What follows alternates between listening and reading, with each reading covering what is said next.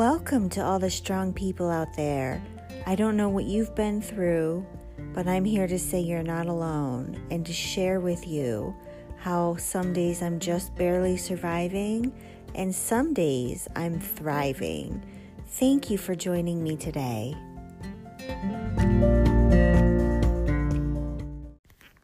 Today's quote is by Glennon Doyle Melton. She says, "Be messy and complicated and afraid and show up anyways." Let's get into it. Today I'm going to be reading my blog post titled Parenting with Trauma and Sensory Sensitivities. Ugly crying and numbness mixed with regret. Why don't you just leave us then?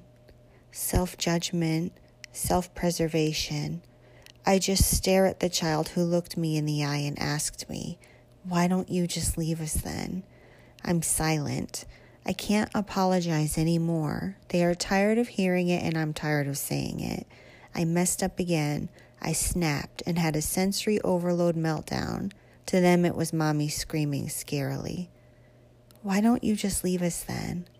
She has no idea how close I came just 12 short months ago. With brutal truth, I come back a few minutes later with, "I did almost leave you last winter." I left out the part where I was suicidal and depressed, despite taking my prescribed medications correctly. I left out the part where mommy has alters, and it's not always the right one in the driver's seat. I left out the part where just being alive was hard work, let alone the responsibilities and challenges of being a mom in a family. I didn't tell my daughter that. Just like she thought she could be better off without me, I felt the same, that I could be better off without me. See, as a mom, you can't always do everything right. But as a mom with trauma, you are extra sensitive to that fact. And it becomes, I can't do anything right. And that, along with the world is not safe, it's hard to be okay with loud noises and screechy, moving little ones. And as a mom with sensory sensitivities or sensory processing disorder, all of the touching and the loud hits us like an attack. I want to paint and draw and write. I want to travel and think and make friends, but instead I'm cooking spaghetti.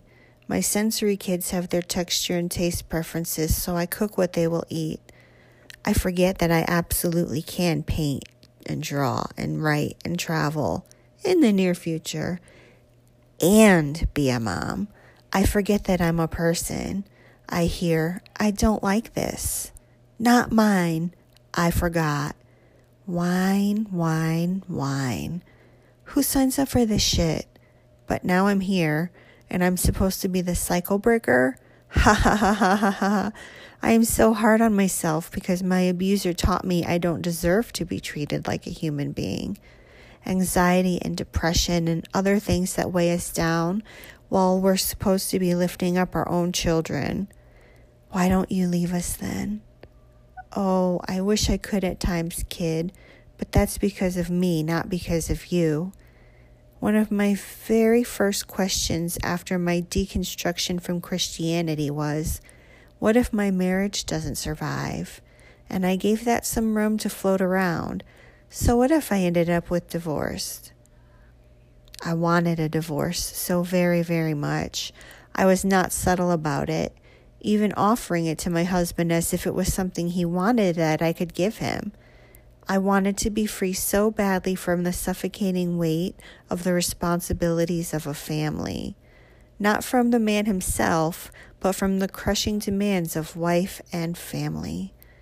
Why don't you just leave us then? Oh my God, you have no idea, and that's the way it's supposed to be. Because my daughters aren't supposed to have any idea. I'm mom, I'm strong, I've got myself, and I've got you. We're okay. She doesn't need to know that I tried to kill myself when I was her age. She needs me to be a calm, open resource for her. I'm afraid I might accidentally say, quote, the truth, unquote. My response to my daughter's question was finally, I love you. You're a great person. I would really miss out if I left you. I know they love me, and I feel so bad that they do. I wish they got someone better, someone without CPTSD, someone undamaged, someone without sensory meltdowns and communication breakdowns and suicidal ideations. But it is me. I'm the one. I'm the cycle breaker because my daughters are not meant to carry the weight of my burdens for me. Because being the cycle breaker means lifting up my children even when I get jealous that at their age I was trapped in hell. But I lift my children as high as I can because I am the cycle breaker. I'm hurting, I'm overwhelmed, I'm on meltdown mode, but my kids still needs to be directed through bedtime routines, and I still have to be mentally prepared to go to work with a solution-oriented, positive mindset tomorrow. Who cares about me? I care about me. I will continue to care about me. I now invest in me with therapy and hobbies like painting and writing. I am strong enough to feel all of this mess and to move on. I am free enough from my past to acknowledge its effect on me and to move on. I am brave enough to say, I'm making mistakes and I need help. I am hopeful enough to say, wow, I've come so far in the 12 months since I almost did leave this family. I am brave. I am strong.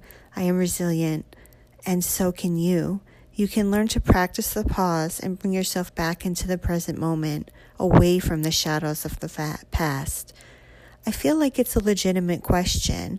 Would my family be better off without me? I am so frail and so torn and so strong and so brave and so tired and so hopeful and so overwhelmed. So I'll share with you my secret for how I'm going to rally myself in order to be a loving mom for bedtime, despite the fact that I prefer to go stone cold and fake affection on my kids. Because that's another method I've perfected, saying all of the correct words, but with emptiness. My secret for dealing with my children when I'm a hot mess express: radical acceptance and practice the pause. Radical acceptance that this is the situation, this is how it's going down right now, this is what they need from me. Okay, I've got this. I'd like to read you a short poem. It's called Bend. I am frail like a feather, and like a feather I can bend. I am soft like a feather, and like a feather I can mend. My shape, my color, my hue, my form are soft, are golden, are purple, are warm. So go ahead and bend. Go ahead and rise up. Go ahead and set some boundaries. Go ahead and engage in a hobby. Go ahead and do something to support your child or children. Some days it takes a good cry, a text to the crisis text line at 741-741, prioritize taking my meds, and a reminder that yes, the cards are stacked against me, but yes, I am rising to the challenge. I'm telling you, a good cry is amazing. We shed stress hormones when we emotional cry that we don't shed when we cry from other reasons like allergies or pain. It's science, and it's proven to do me a world of good. I encourage you to do what works for you and to applaud yourself for when you know you've done a good job. Keep going. Keep shining. Thanks for being here, Jamie. When you're parenting, you're going to get burnout. You're going to have overwhelm. You're going to be all touched out from time to time. But we got to just make it through those moments for our kids, right? Parenting with trauma is a whole nother level of work. Parenting with sensory issues is a whole nother level of work. But we can do it. We can be there for our kids the way they need us to show up. Not the way we think they do, but if we listen to them, they'll tell us. I have a 12-year-old daughter, and she loves to hang out with me. She comes in my room where I do my writing, and she just chats away and rolls around on my bed and just talks to me. Then when she's done, she goes and bounces out of the room, and she knows her mother is here, available, and listening.